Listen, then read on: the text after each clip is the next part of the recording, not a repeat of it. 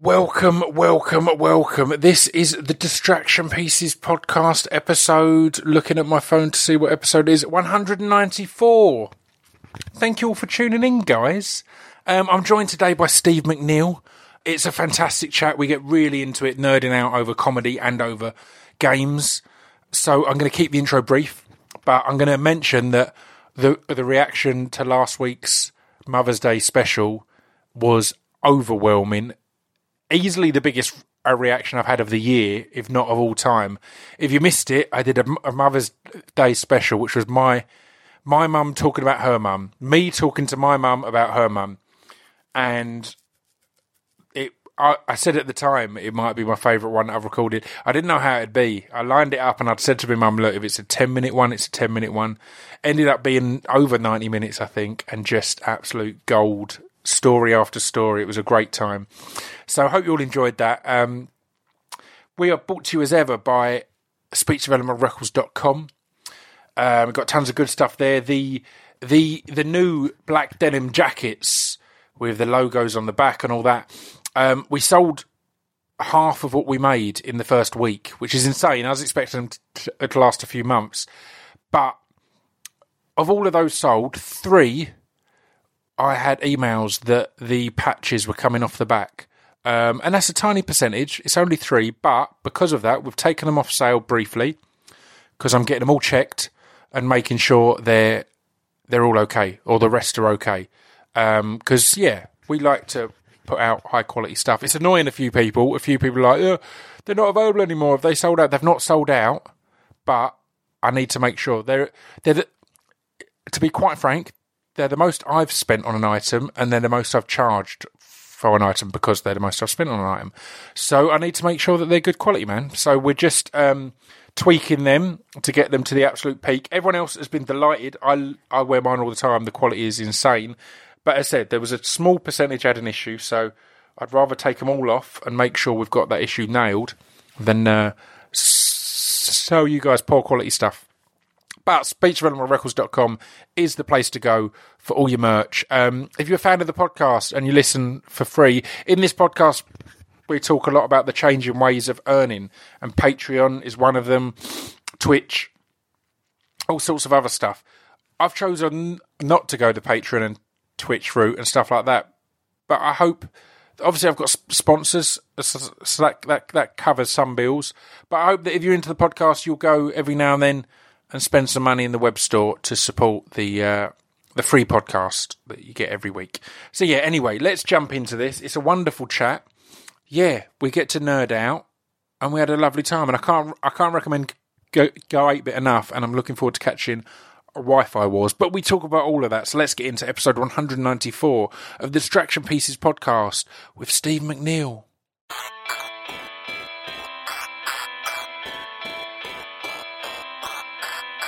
This piece of fiction is the intro to Distraction Pieces. This piece of fiction is the intro to Distraction Pieces. This piece of fiction is the intro to Distraction Pieces. This piece of fiction is the intro to Distraction Pieces. Right, I'm joined today by Steve McNeil. How are you? I am very, very good. How are you? I'm good. This is an exciting episode and conversation I've been looking forward to, and it's one where I need to rein myself in and make the episode actually about you and what you do rather than just let's talk about games. Because I'm a big fan of games and gaming, and I don't get to do as much of it as I used to. But yeah, it's also a subject that I don't get to talk to discuss much. And you, obviously, I heard of you initially from Go 8-Bit, from Dara O'Brien's Go 8-Bit. That's right. He gets the lead title, the I'm most afraid. famous one, so he gets to win.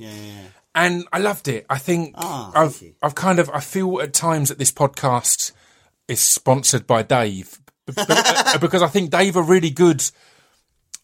Dave and Comedy Central as well recently I think had a sit down and realised, right, people mainly watch us for repeats and reruns. Yeah.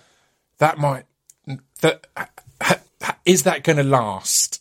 And they both started making original content. Yeah. And they both, I think, smashed it out of the park. And I think Taskmaster, Go 8-Bit, and Alan Davies, Untitled. Yeah.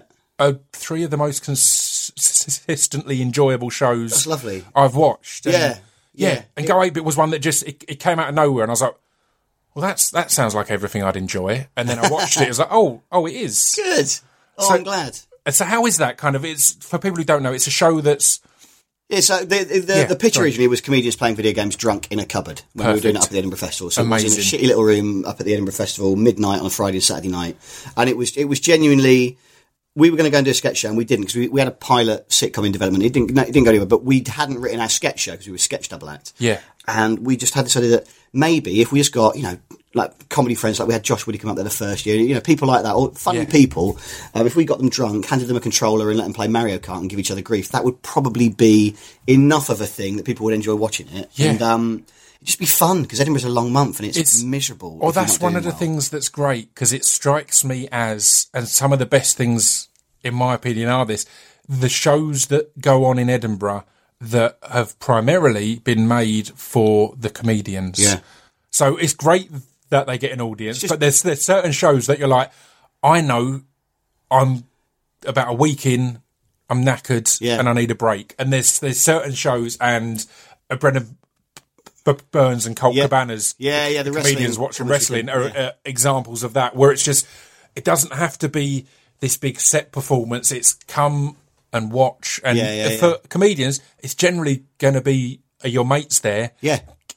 as the show, and it's all... It's the one time in the year where we're all together. It's like you're at college for a month and we're all in the same place. Yeah. And I think you are all doing your shows every day, and you get the ups and downs of press or bad audiences and all the things. And a gig like that's so easy to book when you're in, because actually you go, look, you're probably sick of doing your show, and late night, you don't want to go and do late and live and get bottled off at 3 a.m. Could I get you drunk and let you play Mario Kart for 10 minutes? And it's sort of a no-brainer. So we've done it. We did it at McCuncliffe Comedy Festival as well, right? Sort of around the way, and it's just it's never been an issue getting comedians to do it, because it's so low pressure. Yeah, It's the lowest pressure gig, and gamers generally we don't really have any trouble at any of our live shows. It's just the people, it self-selects. So dickheads don't come to a video gaming show because they think it's for nerds. It's for nerds, yeah. And they're right. So Yeah. all the nerds come, and we're all nice to each other and have a nice time. And so you you'll don't have a to do... lovely, peaceful time there. Yeah. Exactly. It's the only gig at midnight on a Friday night in Edinburgh that isn't carnage, I should think. Yeah, It's lovely. It's one of those things, and we'll talk about this a lot, I think, because I want to talk about Twitch as well, because Twitch is something that on paper you look at and go, who wants to watch people play computer games? Yeah. And if you go slightly further than that initial throwaway thought, you remember, I've spent years watching my mates play video Sat on games, the sofa passing watching the your brother play controller, it. Yeah, enjoying it. And I've had times recently where my mate Chris and my mate Mark had come over for certain games we're playing. Yeah. And there's been points that the bit I'm enjoying the least is the bit where I'm playing. Right, yeah. Because I've enjoyed, like, either, particularly with Doom, my mate Chris is a lot better at Doom than me. Yeah. So it was enjoyable. You want to see the you game just and have you'll another never go. get there. Yeah, So, exactly. So I'm like, I'm all right at it, but I get more fun watching him smash it. Do it well, than me go, I missed Doing the same level I didn't do 20 the double times. jump again. Yeah. So there is something in that, and Twitch, and then with Go 8-Bit, it takes it to a next level, because one of the great breakthroughs in comedy on TV, I think, was number one, the panel show, but more importantly, the Shooting Stars realising that no one really cares who wins in a panel show. Yeah. And what Go 8-Bit does is cancel that, because everyone cares who wins on computer games. If you're against mates, suddenly you care. Yeah. And that was what was kind of beautiful. On general, on a panel show, I've never remembered, other than QI maybe, because that's genuinely a bit highbrow things, but other than that, you never pay attention to which team won and No, it's just stuff, things like isn't it? that. It's who said the funniest stuff. Yeah, but also, like, people watching it win, but also the guests care as well. Like, often people will go on a panel show and you just go, well, you get paid a few grand and I do a couple of hours and whatever, and then it vanishes into the ether, it's just disposable. Yeah. Whereas, Manford, because he claimed he couldn't get the controls right on FIFA. He could, he was just rubbish at it. But he was genuinely angry and genuinely gutted, because he knows for the next 5 years, his family at every gathering are going to give him shit. Yeah. Being rubbish at FIFA on the telly. So it matters. Daniel Sloss as well, like the big games that come on the show, when you beat them, they hate it. And the pressure comes on when you're in the team. So the team captains are you and Sam, and you always have a guest One guest with you. each, yep. And one point of the show is when they get to say or pick their game, the game that they love the most or they're the best at. Yeah. That's when the pressure is horrendous because that's the one you're presenting as your skill. And the reality is the best people at every game are the people who played it loads and got brilliant at it, and the people who have never played it in their life. That middle area is a grey area because you've started to understand what you need to do to be good. So a little bit of knowledge is a fluke dangerous goes thing. out the way. Exactly. You've not got to the skill level. So you've either got the luck and innocence of never playing it or the expertise. So when you've presented a game as your game and then Well, you also, don't also do as well, good, it's heartbreaking. The grief they get as well is when they're on the show. They'll say, you know, I love this game. Like I think Robert Webb, Michel Webb, he picked Jetpack and he was actually good at it and he won that one. But the point is, he loved Jetpack when he was a kid. But he's not played it for 30 years. Of course. So he gets grief if he's doing something wrong. But you go, why would he be good at it? Just because he loved something. Doesn't mean he's, you know, I was probably quite good at hopscotch when I was at school. But if you put me on one now, I probably couldn't get my way around there. But that is a thought process that takes a single jump more than you might give in your thought to get to. So you will remember, I loved that game, I was amazing at it. You won't then analyse, I've not played it in 20 look years. like a prick on the telly. You'll just think, I was amazing at that. It's like, but you've not kept your skills up. You're not going to do anything that you've not done in 20 years and think, I can do that on TV in front of other people. So it's a really interesting one. I had a thing where on UFC 2, I'm a big fan of the UFC games because I'm a fan of the sport. I'd played the first one and I'd got half decent. Right. And I like on social media a bit of bravado. So when the second one was coming out, I said to people, look, I'm going to give my gamer tag out. You can play hilarious. me. You will lose. But not only will you lose, I'll let you choose your fighter first, then I will choose my fighter based on one of their big real-life rivals, and I will beat you in the style of that fighter. So I really hyped it up. Everyone remembers that. No one remembers that by the end of that weekend of playing, I had a 50-50 record. But because of the bravado, I'm going to beat you all. So the few I think Scroobius is incredible at UFC. The few times it did pay off, and I beat someone in the exact way they'd beaten that person or something like that, it's like, wow. That's the narrative. The times someone just clipped me and knocked me out, it was that was fluke. That was fluke. That just happened. Yeah. So it was kind of it became part of it. But so how's it been transitioning it from a fringe show, which is essentially because again the crazy part there is you've kind of made that show, it's going to sound like an insult, but with zero ambition, because the idea is that you're messing about with your mates. You've done it as an easier thing rather than going, we're going to do this sketch piece at Edinburgh that we hope gets seen by the BBC and turned into a show or Channel 4 and so on and so forth. You've gone, let's just do something that we just enjoy. Yeah, our career is over. Let's just get drunk and play video games. And that's the one that then gets picked up. So you've then got we were done. Me and Sam were done when we did that show. Yeah. So what was the case there? You'd you'd talk, because Edinburgh is notorious for the corpses of comedians as such. Especially sketch as well. Try to get a sketch show away is almost impossible. There's so many incredible comedians from when we were doing sketch that are now just not doing anything because they just couldn't get anything away. And we were at that point. When we started doing it, we agreed we'd do 3 Edinburghs and we'd try to, get somewhere by then. And the third show got longlisted for the Comedy Award because you sort of get a whisper if you do. Yeah. And then it didn't get shortlisted. Right. And I think if we'd have got shortlisted, that might have given us that little bump to get our names around a bit more into the thing. But we just fell slightly short. And then this sitcom opportunity came up at the BBC and we thought, okay, well, we best invest heavily in that. But that sort of swallowed our time. So for a very small amount of money to option an idea, which is actually based on a sketch, which is on YouTube with, Tom Nelstrop was in it. So I'll share it. I'll send you a link as usual. Yeah.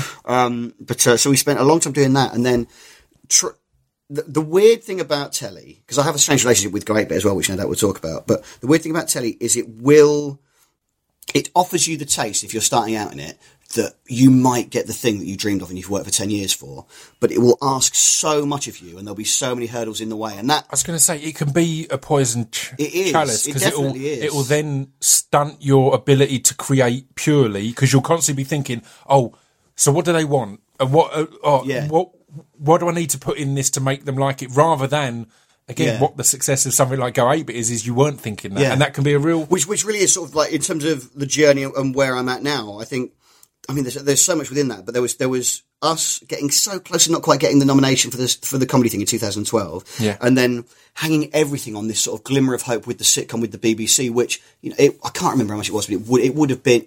If it was $1,000, it was barely $1,000. Yeah, And it consumed 6 months of our life and went through promise, loads of isn't it? It's the promise. It was the that's taste all of it maybe. is. But at that point, that was like knowing now with everything else. That was the promise that maybe if we worked really hard for the half a year, maybe for next to no money, they'd shoot a taster, like a 10-minute version of a script that might then become a pilot, that might then become a TV show. And so at the expense of us writing a new sketch show, which maybe we'd have, gone on and done better creatively doing what we were doing, we were trying to jump through hoops and the change of commissioners and controllers at BBC. And so we ended up with a 30-minute script that was useless to us and no other creative output for nearly 12 months. Yeah. And so, crazy, isn't it? Because also it's all owned. So even if they don't, that's the weirdest part of those things is we've paid you to do it. We don't want it. But you can't do anything with it. It's not it's ours, and we're going to pop it while we're looking you in the eye. We're just going to pop that in the bin. Yeah. And then and you go, see you later. I've sort of worked really hard for ages and I've got no money. Can I do anything? And you go, nope. No. The guy who commissioned that's left, and we don't want it. Yeah. But, which is what happened. It was a guy called Simon London who picked it up, and then by the time it got finished, he'd moved on. He'd gone somewhere else, and the new guy didn't want it. It's a heartbreaking one because there's no solution to it either. Because that's also how a lot of the successes happen. It is. Also, I think the thing for me is that the thing that you have to remember, and it has been this journey with the development of Go 8-Bit and all the things around that, is on a bad day, I get very upset about a lot of the things that have happened over the last 3 years in terms of professionally, because it's been very, very difficult for lots of reasons. But at the same time, 3 years ago, almost to the day, actually, as we're recording this, 3 years ago, I gave up my day job and I have done nothing but be a bellend playing computer games for 3 years. And you're saying, right? This is a nice house. Yeah, it's going fine. I mean, my wife earns more money than me doing a proper job. So, but I've just played games being a bellend. So on one hand, you go, it has been hard and there's lots of frustrations there about a lot of things. But it's easy to forget how much of a gift and a privilege it is to get to do this sort of job. And you can get caught up in your own bullshit and your own ego and your vanity. But I've done nothing but be silly and play games for 3 years. And that can happen when you've had that taste of, you're going to do a sitcom, you're going to do this or you're going to do that. Yeah. You then, the reality is, if you'd never had that taste of a sitcom, there would be zero, it would be all celebration that you're doing this full time now and you've got a show that's had 2 series on Dave, had a spin-off show as well, and loads of other stuff. Whereas there's always that kind of, and again, it's similar in music. I remember the first single I did, we had no attention, and it blew up and got in the top 40. We then, with our label, on the second album, spent all this time trying to find the best way to get in the charts. When the reality is, the highest chart position we'd had was when we didn't think about that at all. Yeah. And that's the reason that when I did my solo record, I just went, I'm just going to put it out. And that's the second highest chart position I've had, because it wasn't that kind of, what do they want? And we need to make it a little bit shorter, and we need to have the chorus here and things like that, because that's what radio like, and we can't do this and can't do that. No. Anything like that, it starts to stun you and makes you think, or in a way, it robs you of your successes. Because there's always the shadow of the successes you didn't have, the potential successes. But then I think that's also, if you choose foolishly to try to do this as whether it is music or comedy or acting or whatever it is, that frustration that you haven't got the next thing is entirely the same as that drive that is making you try to do this anyway. I don't. This sounds so wanky, but I think there are very few people who will choose to do something like this and ever be truly satisfied. Yeah. Because if you didn't have that insane drive to do better, why the fuck? Like I turned down $100,000 a year job in the fitness club franchising industry to start doing sketch comedy with Sam Pamphilon for no money in 2009. Yeah, and that's insane. I'd have I don't know what people think Go 8-Bit makes, but I have not made anywhere approaching that with a successful TV show, but I'd have killed myself if I'd have worked in fitness club franchise. They were lovely, and I'm grateful for all the work they gave me when I needed it.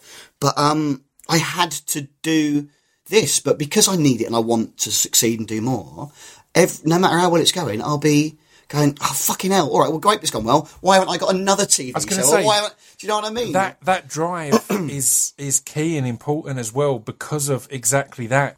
when you've not had those moments of success, you have a great delusion on how life-changing those moments of success are. Yeah. The dream of having a TV show, you're like, I'm sorted. Yeah. Then you have it, and not that much changes. Nothing. And Go 8 Bit, as I said, because we recorded series 2 and 3 back to back, and DLC, the spin-off show, which you were in between. So in a period of 2.5 months between February and April last year, 2017, I recorded 30 episodes of TV. Yeah. But 8 of those are still haven't been on the telly yet. They're going out in the next 8 weeks. So a year ago, I was in telly for 2.5 months and made loads of things.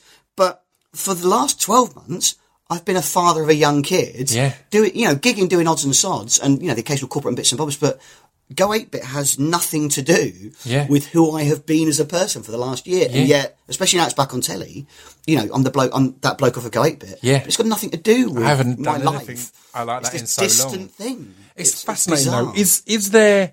I mean, I always think one of the greatest tricks to play is find an industry that justifies your habits. Right. So although Go 8 Bit has had nothing to do with your life in the last 12 months, anytime you've wanted to play computer games, you can justify it as part of work and to do with work, and not just you are wasting time and being a bum and sitting around the place going, it's my job. If I don't know about these games, then I've got to do, which is a bullshit justification. Which I think a great justification. It really as well. is, but I think what started happening. I have it with comic books and films and games, and everything, because it's all inspirational. It is. I have got inspiration for songs or podcasts or whatever else from TV, from a computer game, from this, from that. So of course you can kind of.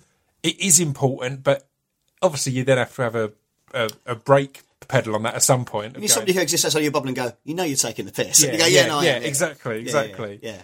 And let's go back to that point then at the fringe where it's kind of, in your mind at least, it's failed. Yeah, it was. And again, I think that's the key thing, because in your mind it's failed, because I also think hindsight is a powerful thing, and there's points in our lives where it feels like it's all a massive failure. And when you look back, you're like, actually, we did 3 really progressively improving shows over that time, and they were good. But because you're caught up in the, are you doing as good as that comedian, and is your room as big as that comedian, it becomes, it's a failure. Yeah. So in your mind at the time, you've got to the point of, it's just ain't happening. Yeah, well, the live sketch shows hadn't turned into anything, because nobody had. Occasionally we submitted writing or audition for stuff, but we never really got into anything. So that had died. The sitcom had got shit canned. And because of that, we weren't going to go and do a 4th sketch show. So I said, let's not do it. And Sam said, let's just go and do the gaming thing anyway. Yeah. But we were done, because me and Sam weren't friends before we did sketch. We sort of met and did comedy together. We're very close now, obviously. So it was really just, look, well, we're fucked anyway. But I was up there doing a play, and Sam said, well, I'll just come up at the weekends. We'll do that. It'll be a bit of fun, and it's a nice final hurrah. Yeah. And then, if you looked at Go 8 Bit, it's completely obvious why it did so well, because you looked at the lineup on the board on the day. There were 10 really incredible Edinburgh comedians, all on the list. Yeah.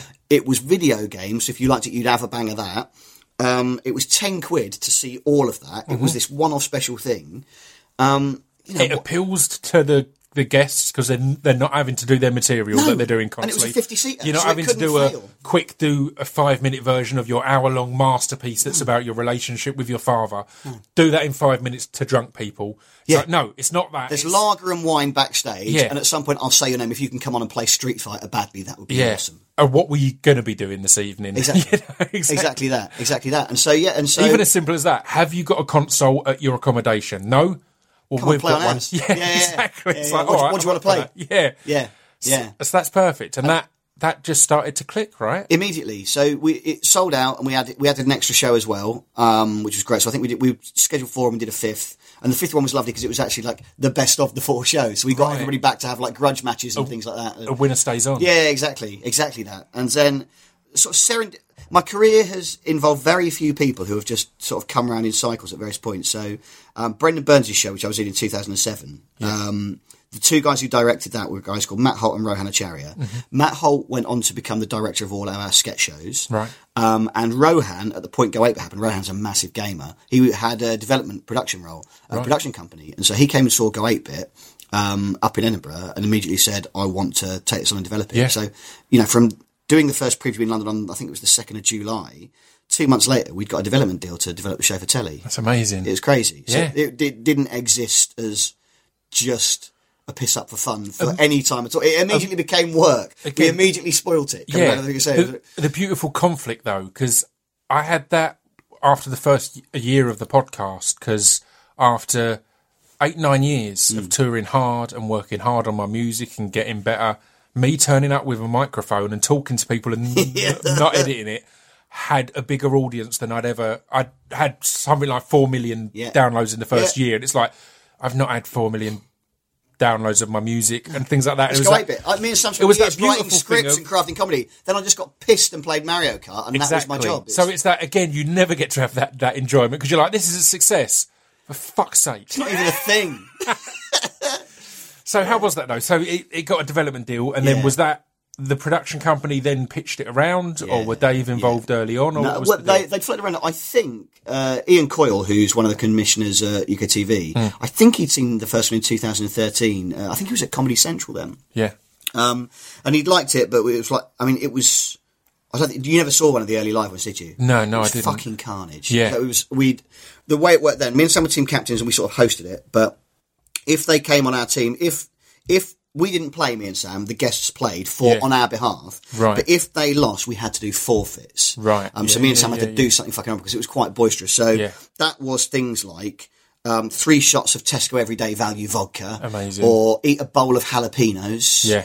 Which at the very first one, a catchphrase was coined by an audience member of drink the brine. So it was dead arms. Yeah. So getting just punched by the winning team. It was very laddie and visceral. It's very the reality of playing games with your mates. Indeed. It was structuring that and going, you get a dead arm, you get this, you get that. Yeah. I can't remember what you asked me, but go on. So where was the development on to Dave, and where did it? That's right. So Ian Coyle saw that. Yeah. It was like, I mean, it's obviously amazing, but I don't know what the fuck to do with that on telly. Yeah, because it's just chaos. Work? It was this tiny, sweaty room with mess everywhere. Yeah. And so nothing happened, but Rohan picked it up, and we started running it as a monthly night in London to develop the show up. And Ro basically spent a year and a half trying to get anyone from telly to come to watch it. And the received wisdom, I mean, it's hilarious now, like Beckett's just got this video gaming thing coming up, and Chris Ramsey did gaming in his show.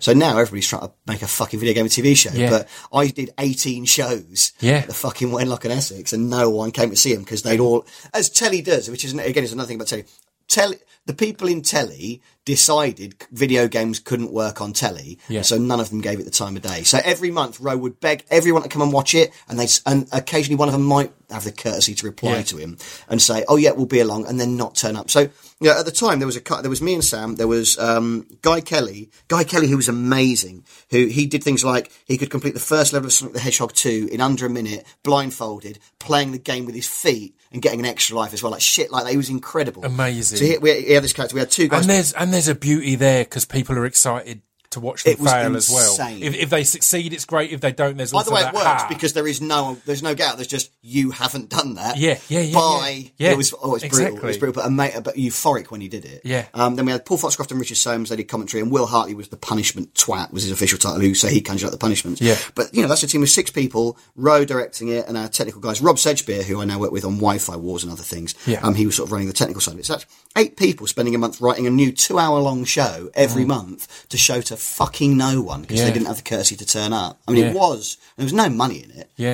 We could maybe sell 100 tickets for that, which spread 8 ways is no pounds. That doesn't really work out. And on a show that has any kind of tech spec, again, it's not not an open mic. It's not just you and a microphone and the a spotlight. Starts at 1 o'clock. You've got to have screens. You've got to have everything set up and good to go. So it's a weird one, but it's also it's a weird one because I understand it as well. It's one of those things that until you've watched it, as I said at the start with Twitch, I can see why you go, oh, why am I going to That's pay not to a go and thing. watch people Yeah, play yeah. games? So it's understandable. It's annoying, but it's also like, yeah, I get that I totally confusion. get why they would have thought But once that. you've done it, again, it's Yeah. the same with comedians watching wrestling and things like that. It's like, why would I go and see that? But Yeah. the beauty as an audience member is the pressure is off as an audience member as well, because it's not some show that's been crafted that you have to appreciate every nuance and this and that, and the pressure is on as an audience member to enjoy it, to get this, to get that. If it's not funny, the awkwardness. You're watching games. That's all you're there to do. It's simple. So it's a really nice experience to just go and be part of and not feel any pressure Which of also, engagement. again, because it sort of all loops in my brain. It's like this big scribbly mess. It's that same thing of, you were saying about the music, of we spent 18 months chasing what we thought telly might like that thing to become. And somewhere along the way in that, whilst we did get Go 8-Bit away, and that's been very successful and that's awesome, we lost that heart of friends being silly together and entertaining people who wanted that. And I think what's happened is, Go 8-Bit's happened, and I've gone off and done the streaming stuff with Twitch, but also new live shows like Wi-Fi Wars and the Video Game Show, these other things I'm doing. And actually what's happened is it's come full circle to going, just think of the ideal show you would love to be involved in or watch or do, make that, and be satisfied that the people who enjoy it. And 100%. And everybody who comes to that other stuff I do or engages with the stuff, I think, like Go 8-Bit DLC, which you were on. Gamers like that show more because DLC was made for £4 and they stuck us in a cupboard. And Ro, the producer, who produced the main show, produced that and was allowed to do whatever he wanted. So we went, for £4, what is the best show we can make as comedians that like video games? And a lot of gamers like DLC more than the main show. Because we were allowed to make a show for us on that, whereas Go 8-Bit, because Go 8-Bit costs a fortune to make, it's trying to do a different thing. That has to become broader and more inclusive. But the compromise with success in television is to dilute the idea, because commercial television exists to fill the gaps between adverts. So I guess the main thing I've learned is that there just is a fundamental, unless you're very, very lucky, and I can't even think of an example, unless you're very, very lucky, you have to make a distinction if you're trying to be a success in television or anything like that, that there is either make a commercial proposition and dilute it to be fit for purpose, or follow your heart, follow your dreams, but you're not going to monetize that anything like the other thing, because of course you can't. There's two things that come to mind there. Number one, I love Go 8-Bit, but I am also a gamer who will enjoy DLC just as much, and I knew that because one of my favourite parts of Go 8-Bit from the first episode was Ellie, because she gets to do the Games Master type role of, for a brief moment, here's a bit of history of a game. And that's fascinating to me. Watching people compete is fun, but again, there's a limit on that. It's one where I could kind of feel, if I've missed a week, it doesn't matter. Do you know what I mean? I'll come in next week, it's fine. It's not. But the bits that are, here's this little bit of information of this game you've never heard of, or this new independent game, here's how it was developed. They gave me what I loved about Games Master back in the day. It's actual stuff, it's substance. And again, you joke about it on DLC, but Games Master... the memory of it is, you got cheats and stuff like that. That wasn't the best thing about it. The best thing was the little bits of information, the little bits of background news you wouldn't have known about things coming through and stuff like that. And that's what Ellie got to do on that, and that's what DLC essentially was. Well, overall, it took away the competitive gaming element and brought in let's talk about games, let's nerd out about games, let's compare games. And also allowed me, Ellie and Sam to breathe within that, because I think that the TV show, to a large extent, was the sort of head of it all is Dara O'Brien being amazing at hosting a show. Completely. And each week he's the best. Of course, he yeah. absolutely is the right person for that job. And then we've got two famous people who are definitely more famous than me, Sam and Ellie combined. 100%, yeah. So that show, once Ellie's explained what the game is, and once we've played games, there's not much time left for me, Ellie or Sam to do much if we're going to actually meet these two proper famous people that are the reason 400,000 people have watched the bloody thing. Completely. So DLC allowed us to go, here's us, here's what we're about. Exactly that. Because with the greatest respect, the first episodes I watched, I thought, well, these two guys are clearly the creators of it. Yeah. Because that's why they're here. Because they would go, well, who do you want to host it? Rob Beckett. And this, they'd pick two big names. And that could easily have happened. Yeah. We were lucky. It was that thing of, right, well, they're obviously the creators, and that's what I say. But that is what gave it its heart, and what gave it the competition between you and Sam, and the confusion that one would assume that you two were the experts, and Sam regularly had no idea what a controller was. Sam had a lot of things early goes where people were like, why is this brick? And actually the sadness which I thought was great. That's the beauty of it. That was great. But one of the other things that happened was that one of the things we wanted to do, when we did the show live, we did 50 shows live, and we kept track of the score across all the shows we did live. Wow. It ended up, beautifully, it was 25 all after the 50th show. Yeah. Russell Howard, who was one of the guests, insisted we do one more game of Pong to decide who won. So I ended up winning 26-25. Amazing. It was lovely because the narrative of the whole thing was we spent 3 years doing 50 shows, and the outcome was a draw. So there was absolutely no value in what we'd done, which is lovely. But I love that, because that is something that when I had Alex Horn on to talk about Taskmaster, he discussed that one of the hardest things he had was convincing the network or the producers or whoever that people would be interested in a running score. Same people every week. Their thought was, it has to be different people every week, has to be this. He was like, no.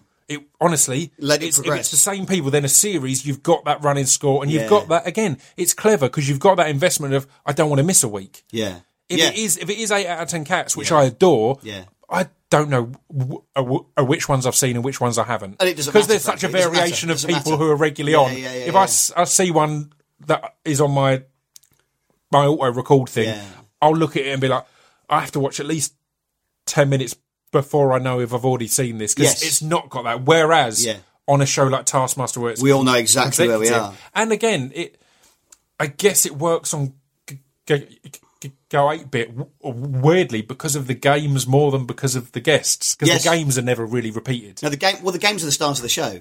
Absolutely. And that's what's interesting there, is that there's a podcast I really like on my network. I helped them set it up, called Hardcore Listing, and they came up with the idea.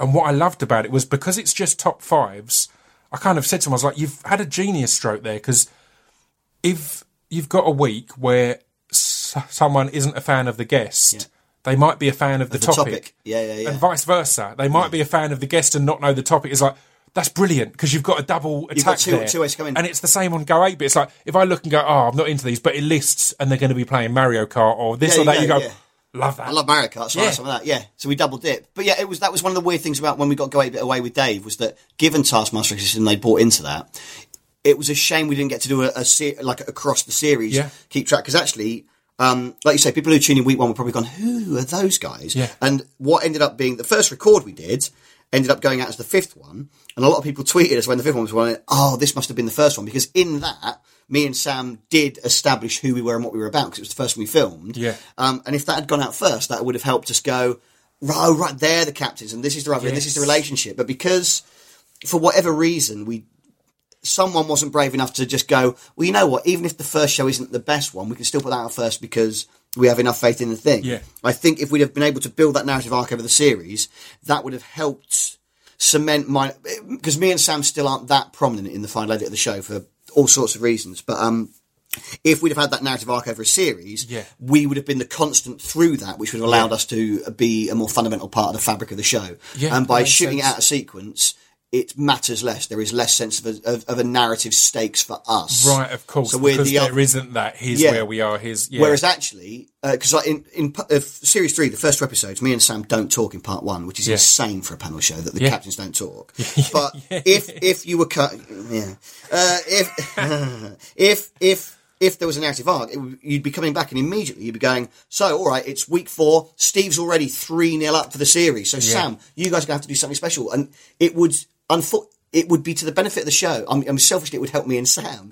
But it would put stakes on it. Before we've even started, you go, right, Vernon Kay, you've got to be good today. I need you to win this. Because if you don't win this game that you've said you're good at, we're knackered. So with our guests, but also with each other, there'd be a richness to that competitive spirit, which was always so important at the live show. So it is a shame that got lost, because I think it would have given it, if they'd have trusted that people wouldn't hate us. If they'd have lent into that a bit more, I think the show would be richer for it. I think you would want to come back and see that rivalry. I think the key... I'll shut the window because it's fine. It's fine. It's a bit atmospheric noise. I like it. It's exciting. Right. The key for me as a viewer, though, is that all of those things you've mentioned that could have been different essentially all play into making the game's the star of the show. Sure, and that works sure, really sure. nicely. Good. Because, I think that is a wonderful thing, because it means that it's a nostalgia thing. It's a great platform for independent games, and there's it's numerous lovely. games on there that I'd never heard of that I need to play or have played since, and because of that and that kind of thing. Because And that's genuinely, important. And as a gamer, it's been lovely to see that work, because like Human Fall Flat, a game we had on, I think, Series 2, they made sure that game launched on the PlayStation Network the week the show was out. Right. So the sales went up. Chicken Jump, which is this tiny little indie game on smartphone that they let us use a version of, they've now put DLC characters of us in it, which is Amazing. insane. So I can play a game with me in it, which is wicked. What's the one with the swords? Oh, Nidhogg. Nidhogg, because that, again, Incredible game. I've only ever watched it on that and on DLC and on news things. It's every time I watch, I'm like, I've never got around to playing it, but it's just It's so good. so engaging to watch as well. The pressure is really, it's that simplicity of, it's why the fake horses at the arcades is exciting still, because it's stupid, it's pointless, but it's like, who's going to win? It's pulling back. Yeah. It's a beautiful, beautiful game, Nidhogg. I love that. So was that a key part on your outlook of it, that, or number one, an awareness that you can't have longevity as the focus is just going to be, remember Mario Kart?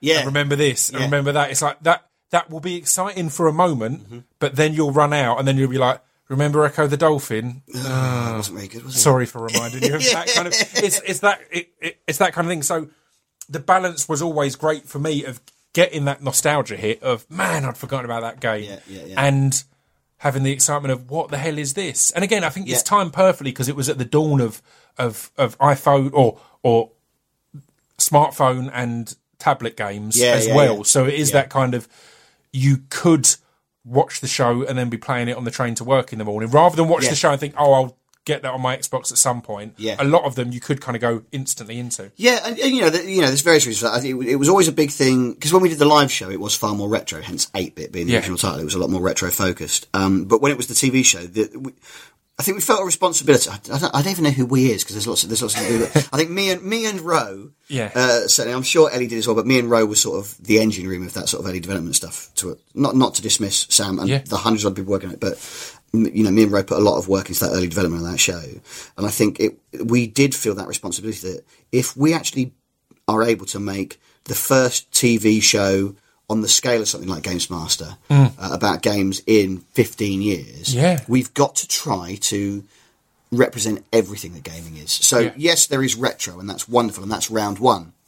But there's also indie games, and that's round 4, because we want to shine a light on games that are amazing that no one will ever know exist unless we point at them. And then round 2 and round 3, where the guests pick, the idea was, hopefully they're either, if they're a more casual game, they're going to pick some sort of smartphone game, or they're going to go proper AAA modern game. And so those first 4 rounds give us the ability to represent most of the different flavours of gaming. That's great. And it's funny because, some gamers sort of get frustrated that it's not just retro because it's called 8-bit, which is obviously, it's just a pun of go ape shit, is all it ever was. It was always just a gaming pun. But I think some people feel like smartphone games aren't proper games, and they fucking are, because they're games. Of course they're games. They might not be the games you like, but it's a broad church, and we wanted to try to, because I think the thing we had at Go 8-Bit was people's perception of it outside of it was, it's just for sweaty, fat boys who are alone in rooms. And actually, we usually had more women than men coming to the Go 8-Bit live show. It was a really cool, trendy set, because we did it in Islington, so it was a very groovy crowd. And actually, everyone had a game that they loved when they were kids. And most people, when they grew up, just forgot they enjoyed it and drifted away from it. And yet they would be the same people who'd say, I'm not a gamer. Oh, but I play Candy Crush. Or this thing. And that's valid. And so there's this weird thing of not being a gamer, but you are. We're all gamers. We all like playing. Well, that's what I was going to say. I'd say even people who felt themselves to be gamers when they were younger, a lot of them will have put more hours in on smartphone games than they ever put on as kids, because you can only play it for a few hours, or you can do this or do that, or you're at school or whatever you're else. On the tube and you've got the fuck amount all, of so time you on play the tube. Candy Crush. And an example of that, when we did our end of year, our drunk cast, as a cognitive test, we played a Fruit Ninja, which again I'd seen on Go 8-Bit, and Susie Gage is a doctor, and she was like, it's a good test because not only is it reaction, it's resistance, because there are bombs that you can't swipe. So it was a test. As we got drunk, she'd test us every hour. How useless to see are you how now? we Amazing. did. And I used it for that, but because I had it on my phone, a Jim Smallman, I know comedian, Jim, yeah. also he did his score on mine. Nice. And he got the high score. The next month, every train journey, beat this I had to try and beat this high score. And it was I don't know if it was the first time we played it or not, but it was far better than I did. And it took me ages. And I genuinely remember, this is too much information, but I remember the joy as I was sat on my toilet at home and I beat his high score. In reality, I've hardly played it since, but I had to beat the high score. I was like, no, he did that, and I need to beat. It was on my phone. The high score on my phone needs to be my high score, and that was for that week or month or whatever. That was easily the game I played the most, because I don't have a lot of time at home to play games often. Right, we're going to continue on the 8-bit journey, but I'm going to take a break in the middle of it to ask about what games you're into at the moment, because I've recently. I had a few people tweet me about it. And again, as I've said to you, like when I did DLC, I don't get to do so much gaming. I try not to play games that have got long stories, because I like to be able to pick up and just jump in. And someone recommended PlayerUnknown Battleground. Yeah. And it blew me away. I put hours and hours into it. The best I've got down is to number 2. I've still never won one, but I got down to number 2 and I was on my own, and the joy, and I took a little screenshot of it. I took a picture of it. But you did. I love that game. Yeah. And for anyone who's not played it, it's still a beta, but it's such a simple concept. It's an online game, and when there are 100 people logged on, you all get dropped onto an island, and you've got nothing. It's the Hunger Games. Yeah, exactly. You have to get weapons, you have to get cars, and you have to survive. Yeah. So what games have you been enjoying in recent? It's tough, obviously, when you've got a family, but yeah, it is. I mean, especially now with the TV show on. So at the moment, because we're in the middle of the TV show, I'm streaming 6 days a week, and I put a new video on YouTube every single day. And for these 10 weeks while the TV show's on, I'm deliberately mostly playing games that are on the TV show to sort of tie in, sort of bring an audience over to the online stuff. Yeah. So that all of the hours I have free around gigs and other commitments are mostly creating video gaming stuff for people to watch. And that's interesting, because Twitch, for people who don't know, is somewhere where you can watch people playing online, and there would normally be the screen and then you in a little box somewhere. So it's an interaction. It's insane. I mean, it is literally, I don't have to go anywhere. I sit in my house, I point a webcam and a mic at me, and I press a button on my computer, and it then broadcasts that to anybody who wants to watch it. And if they like watching me play games on that, they can choose to subscribe, which it's always free when it's broadcast, but if they choose to subscribe, that means they are saying, we like what you're doing and you want you to keep doing it. Yeah. Here is some money every single month. And they can subscribe at $4.99, $9.99 or $24.99. I've got a couple of people who, God bless them, have created a second account. So they give me $50 a month to allow me to indulge my habit, which I'm incredibly grateful for. But the reason it's because people will go, why would anyone do that? And that is a perfectly valid question. The way I think of it is, as an old person doing it, because I've covered it, it's mostly very young people doing it, because who else can afford to waste the time? Yeah. But I'm doing a radio talk show, or a radio show, but instead of playing music, I'm playing video games in the background. And actually what it is it's talk radio, it's community, because there's a chat window. They can all write messages to me and talk to me, and I can reply in real time. And actually, it's a conversation. So it is talk radio, having it on in the background. People have it on while they're at work, and it's company, and there's a little community around it. But it's really about community and engagement rather than it is about the Dan games Lasac, themselves. who I used to work with, he's a Twitcher now, and he streams, and he's partnered, and he's been doing it for ages. And I did a tweet about this the other day, and not to get too heavy and philosophical, but I did a tweet to kind of discuss the fact that people from outside of it will look at that and go, "God, that's not a real job." No. And when I had Rutger Bregman on recently, who's a historian and philosopher and economist, essentially, he discussed the fact that we've built this really weird society where work in our minds has to be something you don't want to do, or you don't enjoy, and you make your living, and it's a means to an end. Yeah, it should hurt. That's not how society should be. No. We could build a beautiful society where, not that jobs are easy, but the reward of being a nurse should be matched by, or the importance of being a nurse should be matched by the pay of being a nurse. Yeah. There's a reward there, so you enjoy it, but it's work. Yeah. And similarly, the tweet I did was saying how much, although I'm not a Twitcher, I love that Twitch exists, because that's going, here's something that I can make a living out of, that I can enjoy, but I work hard at. Because again, from talking to Dan, he'll often be excited to have a night off to play the games he wants to play because he's got certain things that he's built up on his channel that people... They're coming back for that. Yeah, I do Minecraft every week with somebody, and so I have to play Minecraft. And it's not necessarily that you want to play it, but that's your job, and that's what we do on Fridays together. So anyone turning their nose up at that, just you've got the idea of how society should run wrong. Just because you hate your job, maybe that's a problem with your job rather than a problem with other people's jobs. It's that thing of there's this thing at the moment that seems to be popping up. It's an old phrase, but it seems to be popping up everywhere at the moment.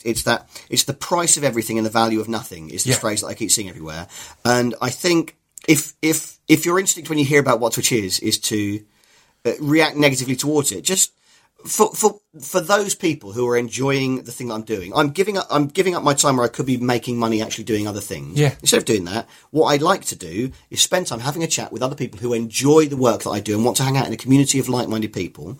And to them, a quid a week allows them access to a community that exists for 10 hours a week online, but also there's a Go 8-Bit fan group, there's like a Discord group, which is like a chat community which we're in every day, and building this little family of people, and it's company and it's entertainment and it's a really nice thing. And I think it's very easy to sneer at it and say it's a negative thing, but actually all it is people who have a shared interest enjoying that together. And that's a beautiful thing. And they see a value in it, and that's perfectly fair. I always argue, like, I'm a big fan of mixed martial arts, and it's the reason I've got BT Sports, and I pay for Fight Pass. And people often say, oh, where can I stream it for free? It's like, I don't know, because I see value in that. I see value. The fact is, what is BT Sports? It's something like a 15 quid a month or something like that. I get more hours of joy from mixed martial arts than for £15 a month than I would get a £15 a month in a pub. Yeah. Or whether that'd be barely a one night in the pub that I'm getting there. Yeah. Whereas with me, I get at least 2 or 3 weekends a month and things like that. It's like, I see value in that. And it's the same with if someone's throwing in a quid and they're tuning in even a couple of times a week. Yeah. That's really good value. I know it seems silly, but it's really good value. Having a nice time. It costs more to go to the cinema. You might think Twitch sounds shit, but you might waste 50 quid on a Friday night on beer that you're going to piss out the next morning. But it's our weird mindsets, and this comes into the kind of mobile gaming as well, of where we put our value, because it's completely true. I've done it. I'll hear about an app and be like, oh, this is exciting, and then I'll go to it and like, 79p? Fuck off, mate. You'd lose a quid and not think about it. Or if you went somewhere and the normal sandwich you buy is a quid more in this shop, you'd be like, oh, that's annoying, but you'd buy it and it's done. But you look on the app and go, I'm used to it being free, therefore... Well, and there's like you talk about the BT Sports thing, and there is this weird thing where over the last 30, 40 years, because everything is commercialised now, and before there would have been a time where, the football, if it was on terrestrial telly, you could watch it for free, and now you've got to pay quite a lot of money if you want to watch it. But I think because it sounds like that, and also I'm very, very conscious of this not sounding wrong, because I'm on the telly and I'm doing all right, and I don't want to sound like a prick who's just in a luxurious position, but there's this weird sense of entitlement that we just expect that we can have things. I think there's sort of this download culture where, like, music's great. Music doesn't make a fraction of what it did now in terms of recording music. You have to go to the live gig to do it. But there is this thing of, oh, well, why should I have to pay for anything? I should just be able to get it if I want it, and it's not doing any harm. But it is, because there's people working really hard. Yeah, I completely agree. I mean, yes, salaries in football are inflated. It doesn't need to be as expensive as it is, but they're inflated because people value it. I was going to say, I even argue on that when people say, oh, he's not worth 100 million. It's like, well, he objectively fucking is, because they paid him. He is, because they've paid it. Yeah, they're not throwing the money at him for fun. It's because he will bring shirt sales in and people will turn up at the ground each week and things like that. It's like, so he is. The issue isn't with... You might hate that that's the way that the market economy works. And that's fine. But that's valid. It's valid to say this shouldn't be like this. It's dreadful that football players get paid that much and nurses get paid dog shit. No one would feel that wasn't the case. Yeah. But it's not the way anything works. There are things that are in more demand, and they accumulate wealth. Completely, and I completely agree there. And I make $400 a month on Twitch, so I'm not retiring off the fucking thing. So it's all relative. But again, it is. I completely agree. There's this weird thing, and it's something that I've become more and more obsessed with. In fact, 3 years ago now, I had Stuart Lee on the podcast, who's amazing. I love Stuart, but he talked about he went to, I think it was in Mexico, this clowning thing that you couldn't take phones in or anything. And there was such a beauty in the fact it just existed then. Yes. And I had similar with when me and Dan Lasak had declared that we're doing our last year of touring together, we did our Glastonbury set, and we had a lot of people saying, "Oh, where can I watch that?" And it's like, no, in the tent. Yeah, that's where you can watch it. There's certain things that we do have this weird thing of entitlement now. Of I deserve everything. It's like, no.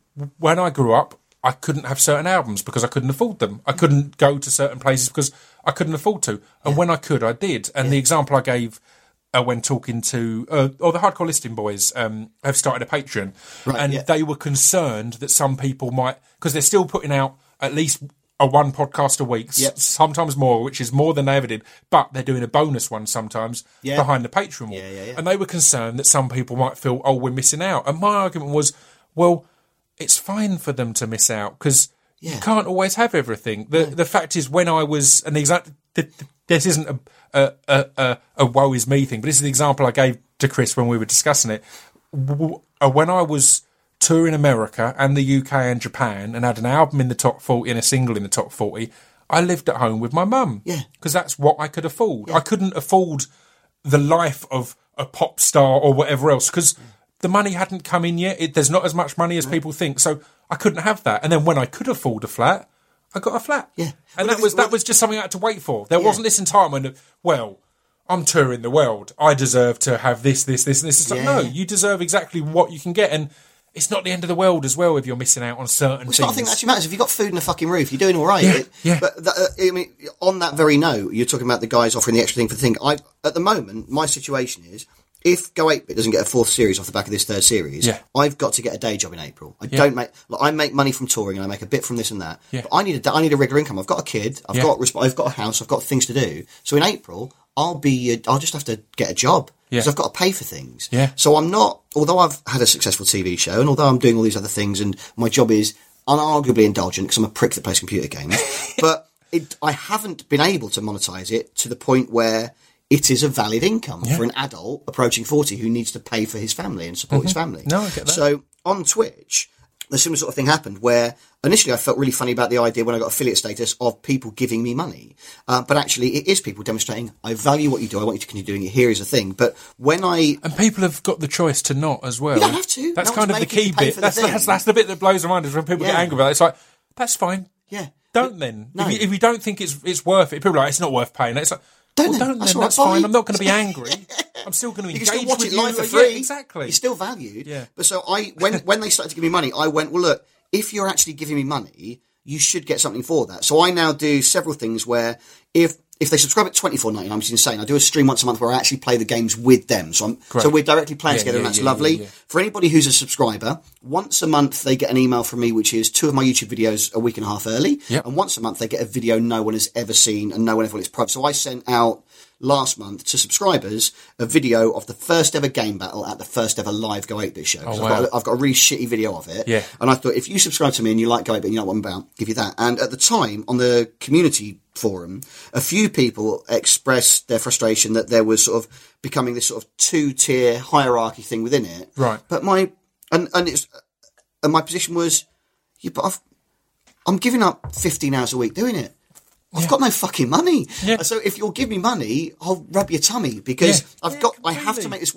If you're upset you can't have the 5-minute long video once a month, the alternative is I don't do the 10 hours a week I'm doing because I can't fucking afford to do it. Yeah. And it's weird at that level to not understand. I don't just exist to amuse you. It's got to pay money. Exactly. And that was the bit of advice I gave the Hardcore Listing guys when they were starting a Patreon, because it's not for me. I've looked at it the way my things work. I've got the balance I like. But that doesn't mean I'm against anything. And the thing I said to those guys was, look, if you do it, it has to be additional content. It can't be, you've had it for free for a year. Now, all the support you've given us to get to this level, fuck you. Yeah. But if you can go, that support's great, here's some more stuff. If I've got money, I've got time to do more stuff. And that's exactly the same. It's going, I'm not taking anything away from you. No. But the alternative is if I don't get paid, I can't fucking do it, mate. Exactly. I've got to feed my kids. But so I mean, it's a good point to mention now that the beauty in the digital age is that you can go back and watch all of Go 8-Bit on the Dave online. Yeah. But I can't think of what the UK TV Play. That's it. On the UK TV Play. And that's great because, again, I think it is the kind of show that on a Sunday or whatever else you can watch. It's a good binge watch in your pants. Almost unacceptable amount of episodes because it's just computer games and it's just enjoyable and interaction and jokes and messing about. It's not, there's this big story arc or narrative or this, that. It's like, just... You will not be required to think once. And get through. So there is that. And again, hopefully a fourth series. Yeah. What else is going on? What is Wi-Fi Wars and the other ones that you've started to do outside of Go 8? But in fact, firstly, just it's coming to mind now. Is there a plan to do any live Go 8 bits, or is that owned now or married to Dave? There may be. It's not Dave. So in terms of where I'm at now, one thing I'm doing now is trying to build this online audience, and really the YouTube videos I'm really making just to advertise the fact I'm doing online stuff and bringing them over to Twitch. Yeah. But I'm trying to build up a point where I've actually got Twitch to the point now where if I do 6 hours a week after the series finishes, I get paid minimum wage to do Twitch. So I sort of go, that's a base to build from. That's nice. Yeah, what I'm trying to do is get to a point where it's a proper money for doing it regularly. But that's fine. I'm getting paid and it's a proper job. Yeah, but that exists as a thing to do around everything. Again, to highlight that it's a proper job, from talking to Daniel Sack, because he's got a certain amount of his fan base who are in America, he does certain days of the week where he's on American time. He'll start play. He'll play through the night and things like that because he's like, well, that's where the audience is. So it's not as simple as you're just sitting around playing games. It's like, no, it's scheduled. It's planned, if you're going to build an audience on Twitch, you've got these are the times I do it, and you have to be there regularly because if 1 week you're not there, they'll go and find someone else and fill that gap. But so that's what's going on the side. But then you're asking about live and what else I do, and the main thing that I do outside of Go 8-Bit is live shows, and there's Wi-Fi Wars, the video game show, a sketch night with Sam Pamphilon, a comedy night, and a new thing we're doing called Pub Quiz, and I can explain all those in a bit more. But basically, all of those shows are a reaction to my experience of spending 3 years working towards Go 8-Bit as a TV show and trying to get back to what I actually enjoyed doing and how I enjoyed having fun. So Go 8-Bit, Series 1, the money was so bad. Yeah. And in Series 2, in a partial exchange to be remunerated more adequately for our effort and investment in time in that show, we, myself and Sam, gave away the live rights to Go 8-Bit in exchange for more money to pay for heating. And that's something I'm entirely comfortable with. I'm very happy with that because I needed the money. Yeah. But so Go 8-Bit now, both as an IP and as a live proposition, no longer has anything to do with me, which is weird. I had to give up my baby in order to get the TV show, which was a worthwhile I was going to say, it's the Dragon's Den moment. They wanted 100%. Yeah, we're going to give you, but what I add makes it far more, and you get your dream gets, because again, it is worth remembering that this is you've got a proper show on TV and that. Yeah, and frankly, for these 10 it's amazing. And, it's pretty cool. And depending on who you ask, it might be as good as Games Master. And as someone who liked Games Master, that's like, some people fucking hate it, and that's fine too. Yeah. But that now exists really as a platform that is a TV advert for everything else I do, and that's the relationship I have with it. That show exists and is what it is, but it's the best chance I've got of going, oh look, I'm Steve, I'm funny and play games, come and give me money at things. But that's what's clever as well, because the beauty of a show like that is in the format. That's what you've come up with and you've got. Yeah. So it's not a case of anything else you put your passions into is going to have a negative effect on that because you've come up with it. You're now at the point where you can just turn up and do the job. Yeah. Oh, do you know what I mean? It's not one where it's like, I fuck that off. That just pays the bills or whatever. It's like, no, you've perfected that. Now you can go, here's the other things I want to do. Here's the things I want to craft. Yeah. And point towards it. Yeah. And the main first one of those was this show Wi-Fi Wars. And what really the beautiful thing about with the journey of Go 8-Bit, the beautiful thing is very, very early on, just after we signed the development deal for Go 8-Bit for television, a lovely man called Rob Sedgebeer, who actually was the boyfriend of a fan of me and Sam's when we did sketch comedy. Amazing. Came up to it. It's so serendipitous, all of these things. And Rob came up and said, I've invented this thing that you might be interested in using in your live show. And what he'd got at the time was he'd got a version of Pong that he could put the game on the screen and beam controls to people's phones wirelessly. It worked with about 6 people. Yeah. But you didn't have to install anything. You just went to a web page and it did this sort of thing in the room. So he rigs a Wi-Fi network in the room. Yeah. And you were going on your phone, whatever smartphone you've got, connect to the Wi-Fi network, go to a web address we tell you, and then we do cool shit on your phone. But it started off 6 people playing Pong. And then over the course of that first year of development, it became Pong working with the entire audience, which was 180 people in Edinburgh. And also they would then vote on who they thought was going to win. So during the show, as a live show, the audience score points for guessing correctly who's going to win. Amazing. So they actually win the show by playing well. That sort of got lost in the transition to TV. But that voting mechanic you see in the TV show is the Wi-Fi Wars. Yeah.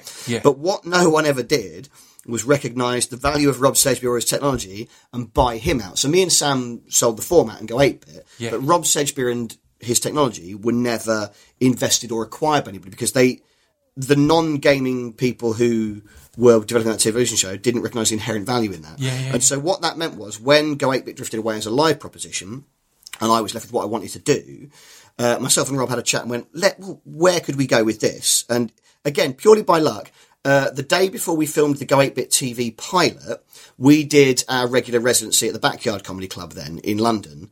And we were told to cancel it because we were doing the TV show, but we didn't want to because we got a loyal live audience that we wanted to do the show for.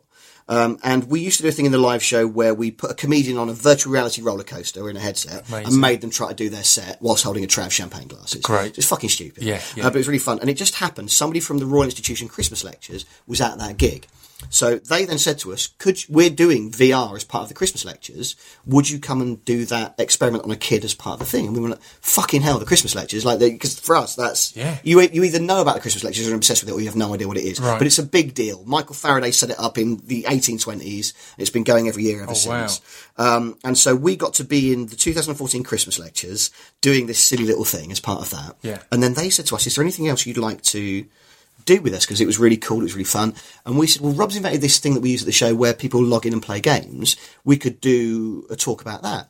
And they said, yeah, that'd be amazing. So, and they immediately went, well, we'll put it in the summer programme, which is like this prestigious run of, so like scientists and astronauts going to give talks. And they said, come and do that. And we went, yeah, cool, we'll do that. But at the time, all we had was Pong working with 150 people and a vote. So we just told them we could do it. And then Rob had to retrospectively invent a new technology that allowed us to do the talk. So the 2015, he managed to get it working where I think we had about 350 people in the room and we played, I think, 5 games over the hour, one of which we tried to do didn't work, but we got away with it and did it. And then we sort of went, okay, well, what else can we do with this? So we'd got a show at that point, so we did it up at Edinburgh as Wi-Fi Wars, sort of Go 8-Bit presents Wi-Fi Wars, and that went on tour. And we're now at the point where initially it was all things like the votes. You got 2 buttons on your phone and went yes or no, so Pong was up or down.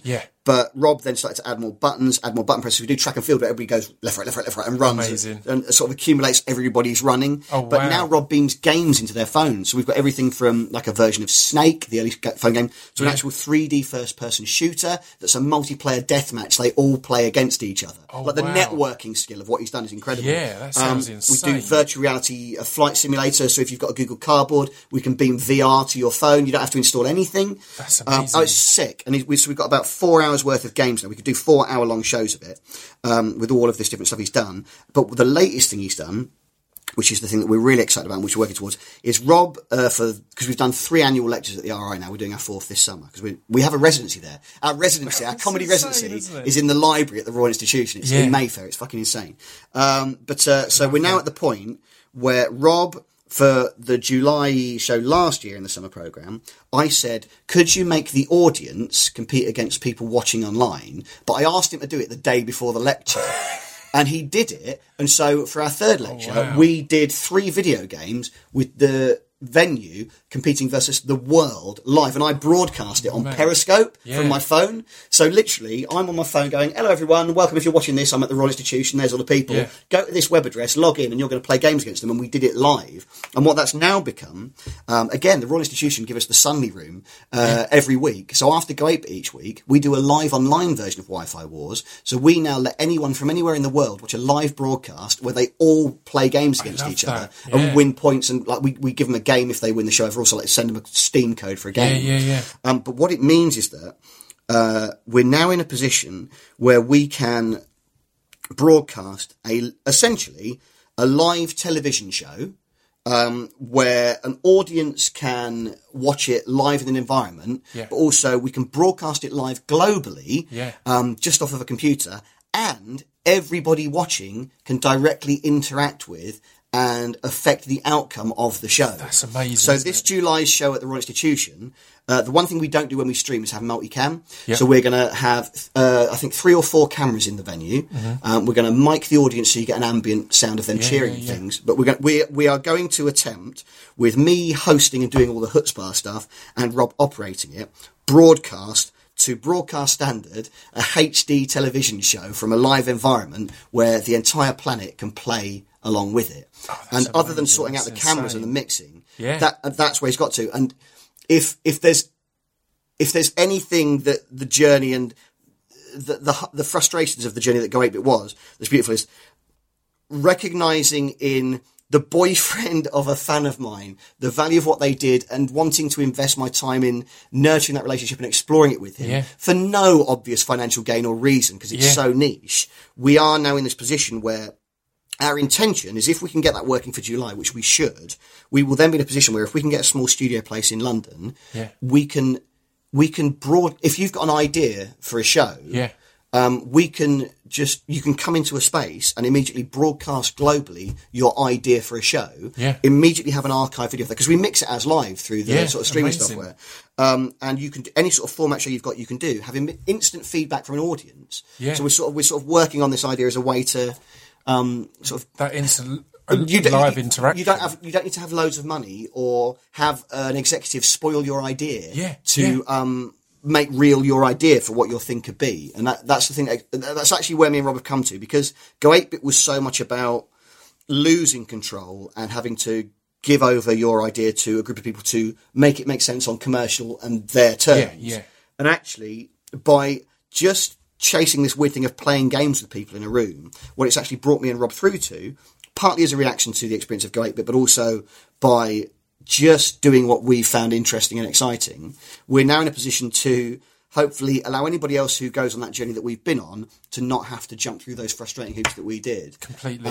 So it's actually becoming less about us doing things directly and more about ways we can make that creative, that sort of ideas and creation thing allow you to have a purity of your idea that is impossible in television. And I think that's ever more evident in podcasting, in Twitch, in all these other things. I've talked before about how I never like the term of, this particular artist is underrated. So no, because in general, by their fan base, they're hugely rated. And that's the important part, and being happy with that, rather than going, how do I appeal to the masses?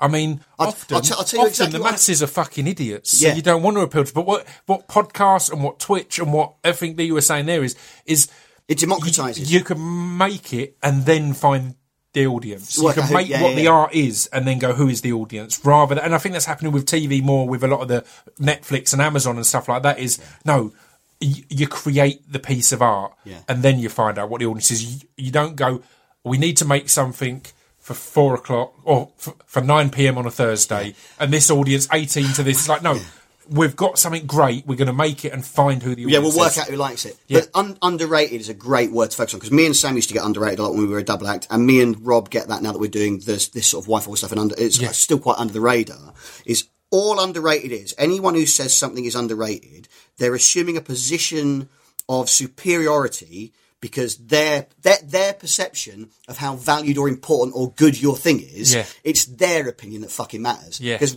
underrated just means you think you're more important than the people that are enjoying it. And so actually you're coming in and blessing it with your fucking aura and saying it's a value, and it isn't. Underrated just means you're arrogant if you're saying it. Completely. That's all underrated means. I couldn't agree more.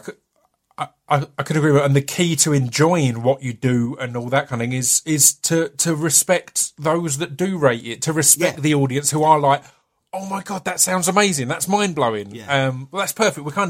We're over 70 minutes now, so I'll start to wrap things up. At the end, I'll get where people can keep up to date with you. But just one question that came to mind as you were talking about that, the beauty of 300 people in the room all playing a game Yeah. together. Something me and my mate Chris discuss a lot, because I took him along to try out a load of VR stuff. Right, and we right, got right. invited into, I think it was a Universal or somewhere, and they had a load of different ones for us to try out and play with. And I ended up getting the PlayStation VR, and I think it's amazing.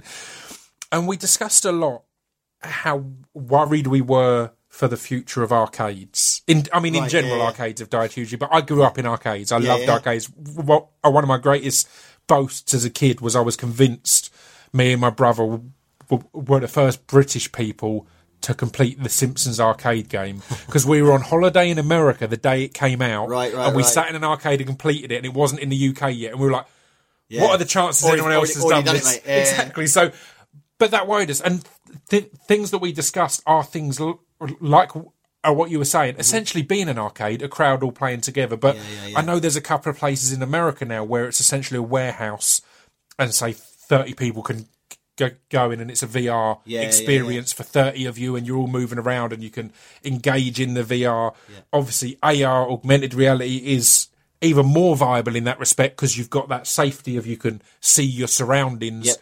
So what do you kind of think the future is? Is the future going completely introverted and sitting in your living room to engage through Twitch or for everything else? Or is there ways, like the shows that you're putting on, where it can be a communal experience, and it can be going down the arcades with your mates? Yeah, I think it's interesting, isn't it? Because I think everything became so. Really, things like Twitch, and also things like Wi-Fi wars, and those sort of things are a reaction to the homogenization of entertainment. So everything became big platforms, and we got to the point where we've got what's it fucking called? Simon Cowell's thing, X Factor, whatever that's called. Yeah. X Factor, I don't know. The Voice or one of them. all that.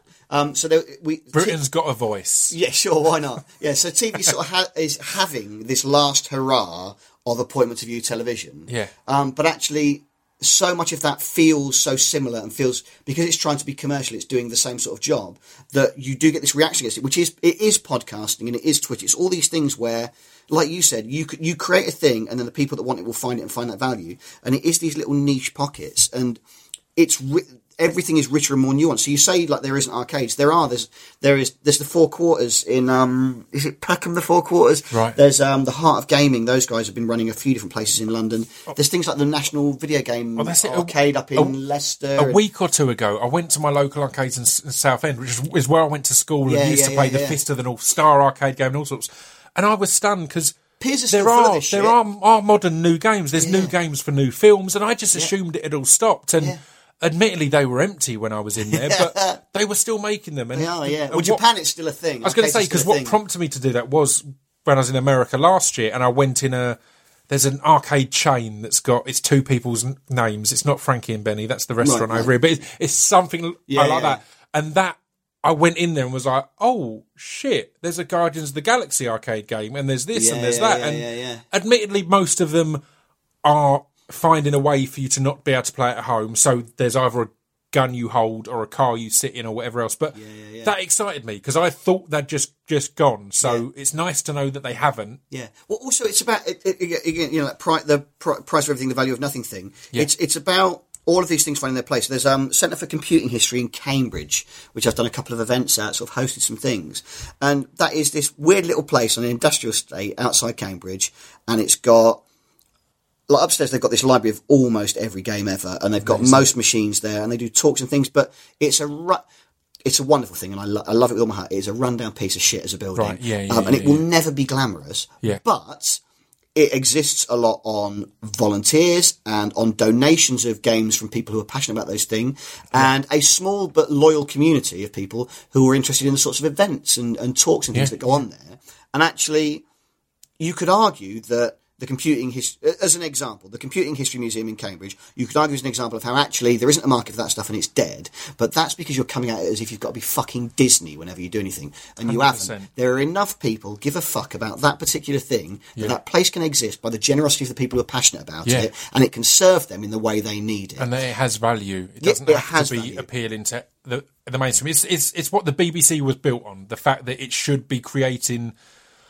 it can have those big commercial pop hits, but it should be creating art because it wouldn't have been created otherwise. These things that wouldn't exist, and there is some audience for them. Yeah, you're never going to have the Trocadero on Leicester Square, 7 stories or whatever it was of fucking video games ever again. Yeah. Because people can play games at home and things, but that doesn't mean there isn't environments where if you're into that, there are places you can go and engage in that and enjoy it.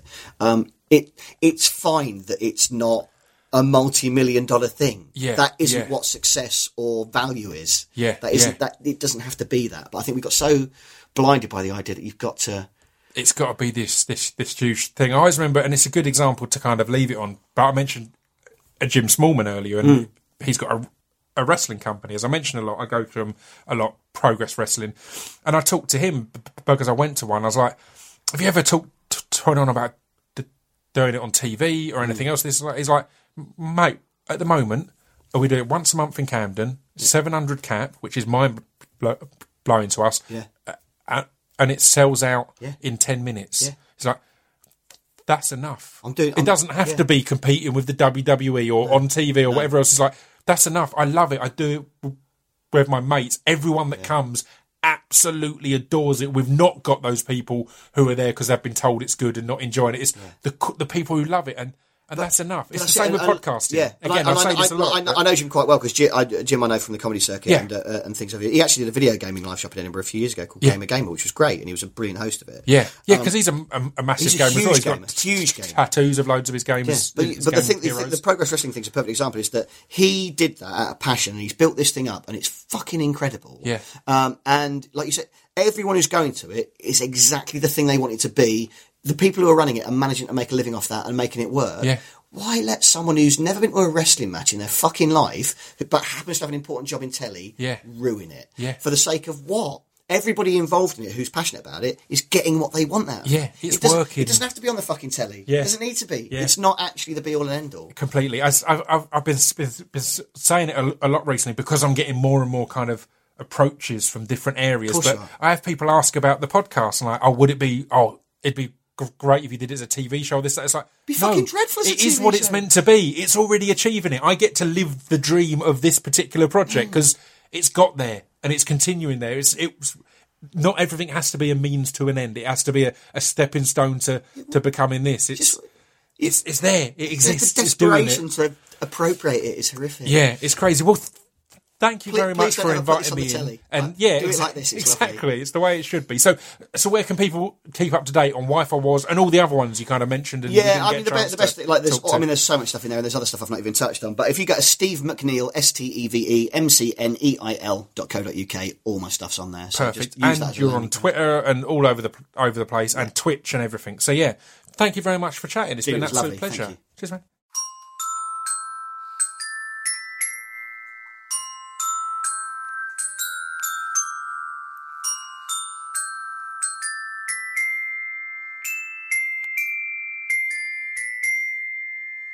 You've been listening to Scroobius Pip's Distraction Pieces. There we go. That was episode 194 of the Distraction Pieces podcast. Thank you for tuning in. Guys, I've got to warn you, I am bringing the fire when it comes to podcast in the coming weeks and months. As I record this intro, I've got back I'm recording it on the Saturday. I recorded a podcast this morning. I recorded a podcast last night. Both of them are two of the best I've done and two of the most important I've ever done. Tomorrow is Sunday, is Mother's Day. I'm kicking it with my mum, hanging out. Then at the moment, it looks like I'm going to be recording a podcast on Monday, recording another one on Tuesday, then recording 2 on Wednesday. And you know I'm all about, after the Rutger Bregman one, you know I'm all about that leisure time, but these are just such good guests that it's impossible to say no to them. I say no to guests all the time. I say no to a lot of guests, but these are all just absolute gold. So I won't say too much until they're out and available, but there's some great ones to come. In fact, I will tell you actually next week's one, because that's recorded. I'm joined by Patrice Couleurs, who was one of the founding members of Black Lives Matter. The movement, the hashtag, everything. And we go in deep with an amazing conversation that you're going to adore. really powerful stuff from an amazing woman. I was so pleased to get onto her schedule while as she was in the UK. She was literally in the UK for a matter of days without a moment spare. So every slot was filled, and I was lucky enough to get in there. The day that I had chatted with her, she had been on BBC TV and BBC Radio that day, and next up was this little old podcast. So delighted with that one and excited for you all to hear that. But yeah, that is the standard. We're just going out there with some absolute goals. So check that out next week. Subscribe, review, tell your friends, spread the word. I say this too often anymore, but it's important. A word of mouth is important. So thank you all for that. End of the month, March 31st, we are back at We Are Lizards at the book club. Come along to that. Me, Stu and Chris from Hardcore Listing will be DJing, as will I. We've got Block Party DJ set. We've got DJ Destruction. We've got Push Music. It's going to be gold. So come along to that at the book club on March 31st. I'm sure I'll talk about more in the coming weeks. But until then, have a good one, and I'll see you next week. Ta-ta!